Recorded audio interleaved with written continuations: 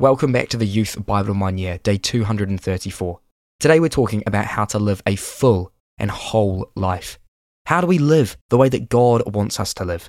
Well, our Bible passages show us today that God provides the way that we should live, and that if we follow His way, it will lead to fullness of life. I remember it as if it were yesterday. I got up out of my seat and went forward. I'd only been a Christian for a few months. The message I responded to was to be fully, wholeheartedly committed to the Lord and to follow Him with all my heart, wherever that might take me. Of course, I've had my ups and downs since then, and my fair share of failures. All of us are far from perfect. I still do things that I wish I did not do. But I've been determined to try and follow the Lord with all my heart and be fully committed to Him. To be fully committed with all your heart means 100% commitment, means seeking to do what the Lord calls you to do. It means rooting out anything that's bad, ruthlessly tearing down the high places and getting rid of the other gods in the midst of life. The Lord is looking for those whose hearts are fully committed to Him. The psalmist prayed, "Give me an undivided heart." The expression all your heart appears many times throughout the Bible. For example, you are to do the following things with all your heart. Love the Lord, trust in the Lord, obey the Lord, praise the Lord, work for the Lord. This is how to enjoy life and life in all its fullness. It's a life of love, trust, gratitude, joy, and meaningful work. In the passages for today, we see why and how we should live wholeheartedly. From Psalm 102. Turn your ear to me. When I call, answer me quickly. For my days vanish like smoke. My bones burn like glowing embers. My days are like the evening shadow. I wither away like grass. The brevity of life. The psalmist is aware of how short life is. For my days vanish like smoke, my days like the evening shadow. I wither away like grass. He has this sense that time is running out. Life on this earth is so short. Make the most of every day. The psalmist is suffering. He cries out, "Hear my prayer, O Lord. Let my cry for help come to you. Do not hide your face from me when I am in distress. Turn your ear to me when I call. Answer me quickly." This is a striking example of wholehearted commitment to God, even in the midst of distress. Choose to turn to God. Know that God is eternal and that He can be trusted. Lord, I thank you that while my life is like the evening shadow, you are eternal and I can trust you. I lift my problems before you now. Let my cry for help come to you. New Testament from 1 Corinthians 15. Now, brothers and sisters, I want to remind you of the gospel I preached to you, which you received and on which you have taken your stand. By this gospel you are saved, if you hold firmly to the word I preached to you. Otherwise, you have believed in vain. For what I received I passed on to you, as of first importance, that Christ died for our sins according to the Scriptures, that He was buried, that He was raised on the third day according to the Scriptures, and that He appeared to Cephas, and then to the 12. After that, He appeared to more than 500 of the brothers and sisters at the same time, most of whom are still living, though some have fallen asleep. Then He appeared to James, then to all the apostles, and last of all, He appeared to me also. But if it is preached that Christ has been raised from the dead, how can some of you say that there is no resurrection of the dead? If there is no resurrection of the dead, then not even Christ has been raised. And if Christ has not been raised, our preaching is useless, and so is your faith. More than that, we are then found to be false witnesses about God. For we have testified about God that He raised Christ from the dead. But He did not raise Him, if in fact the dead are not raised. For if the dead are not raised, then Christ has not been raised either.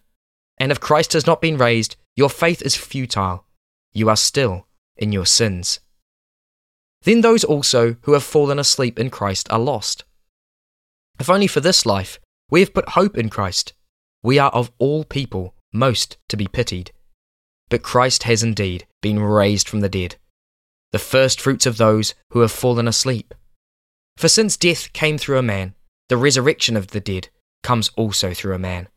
For as in Adam all die, so in Christ all will be made alive. The certainty of resurrection. Paul tells us what was at the heart of his preaching and why he followed Jesus so wholeheartedly. The gospel I preached to you, which you received and on which you have taken your stand. This is the gospel whereby you are saved. Hold firmly to it. First, the message. It's a very simple message that Christ died for our sins according to the scriptures, that he was buried, that he was raised on the third day according to the scriptures. His death had a great purpose. It was for our sins. The penalty for sin has been paid. The power of sin is broken, and one day even the presence of sin will be removed. You can be sure of this because of the resurrection. This is the certainty of your hope for the future. Jesus died and was buried. One day you will die and be buried. Jesus was raised from the dead. One day you will also be raised from the dead to full and eternal life. Second, the evidence. The resurrection is a sign in this world of the future God has in store. Paul spoke of the future in light of what God has done. He has given proof of this to everyone by raising him from the dead. Faith is not irrational. Faith is grounded on the event of the resurrection.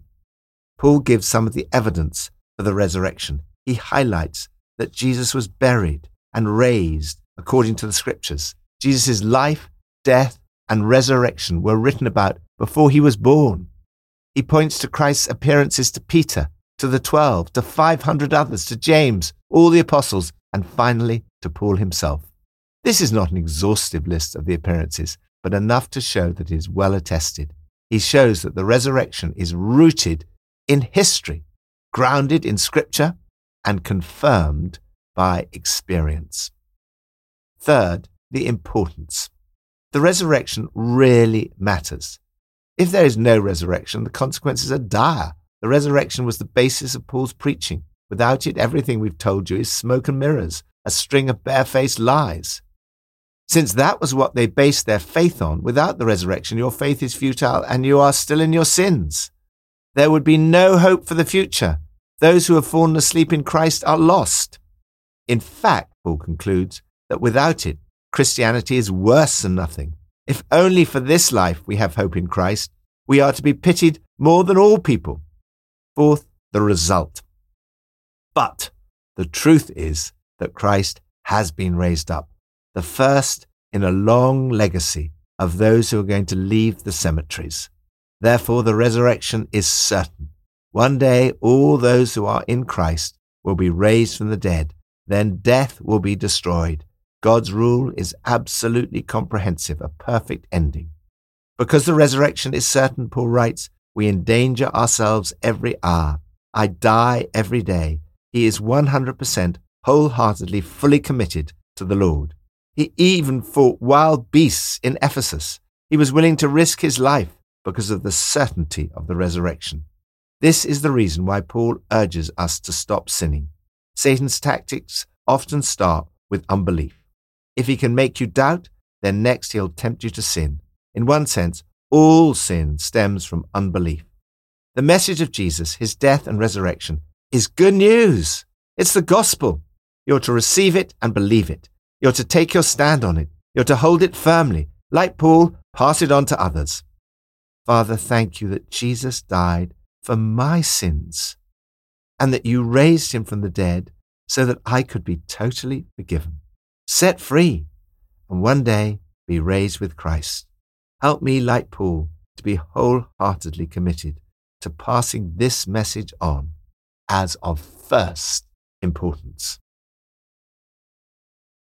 Old Testament, from 2 Chronicles 16 to 18.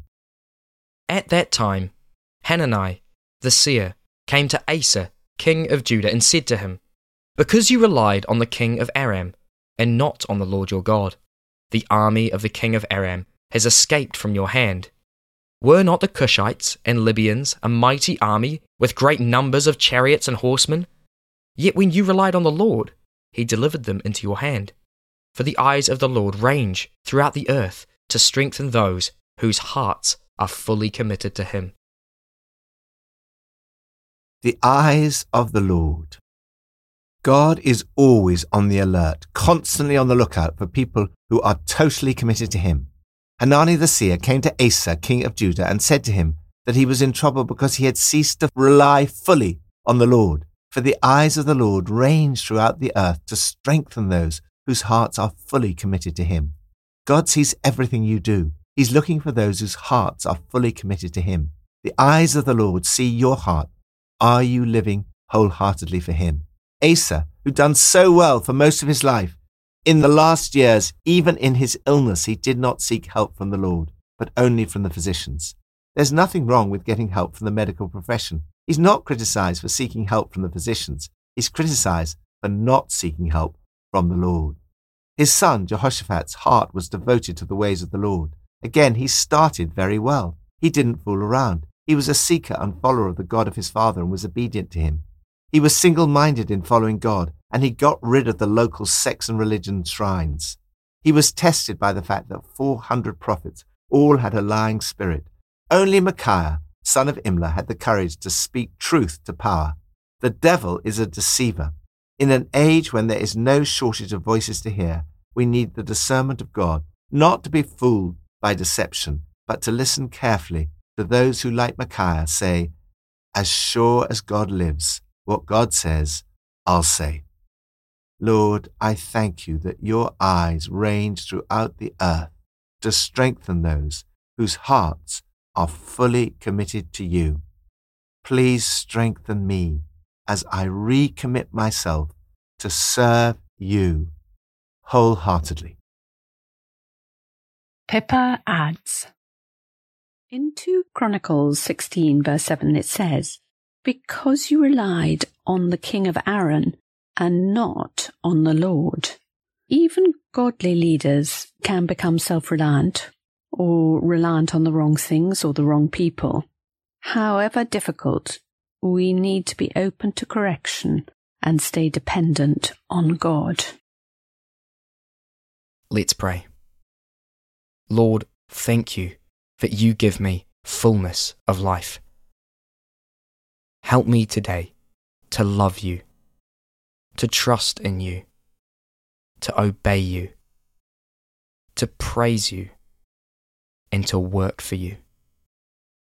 I pray that I would make the most of every day that I have and live my life to the fullness that you provide. In Jesus' name, amen.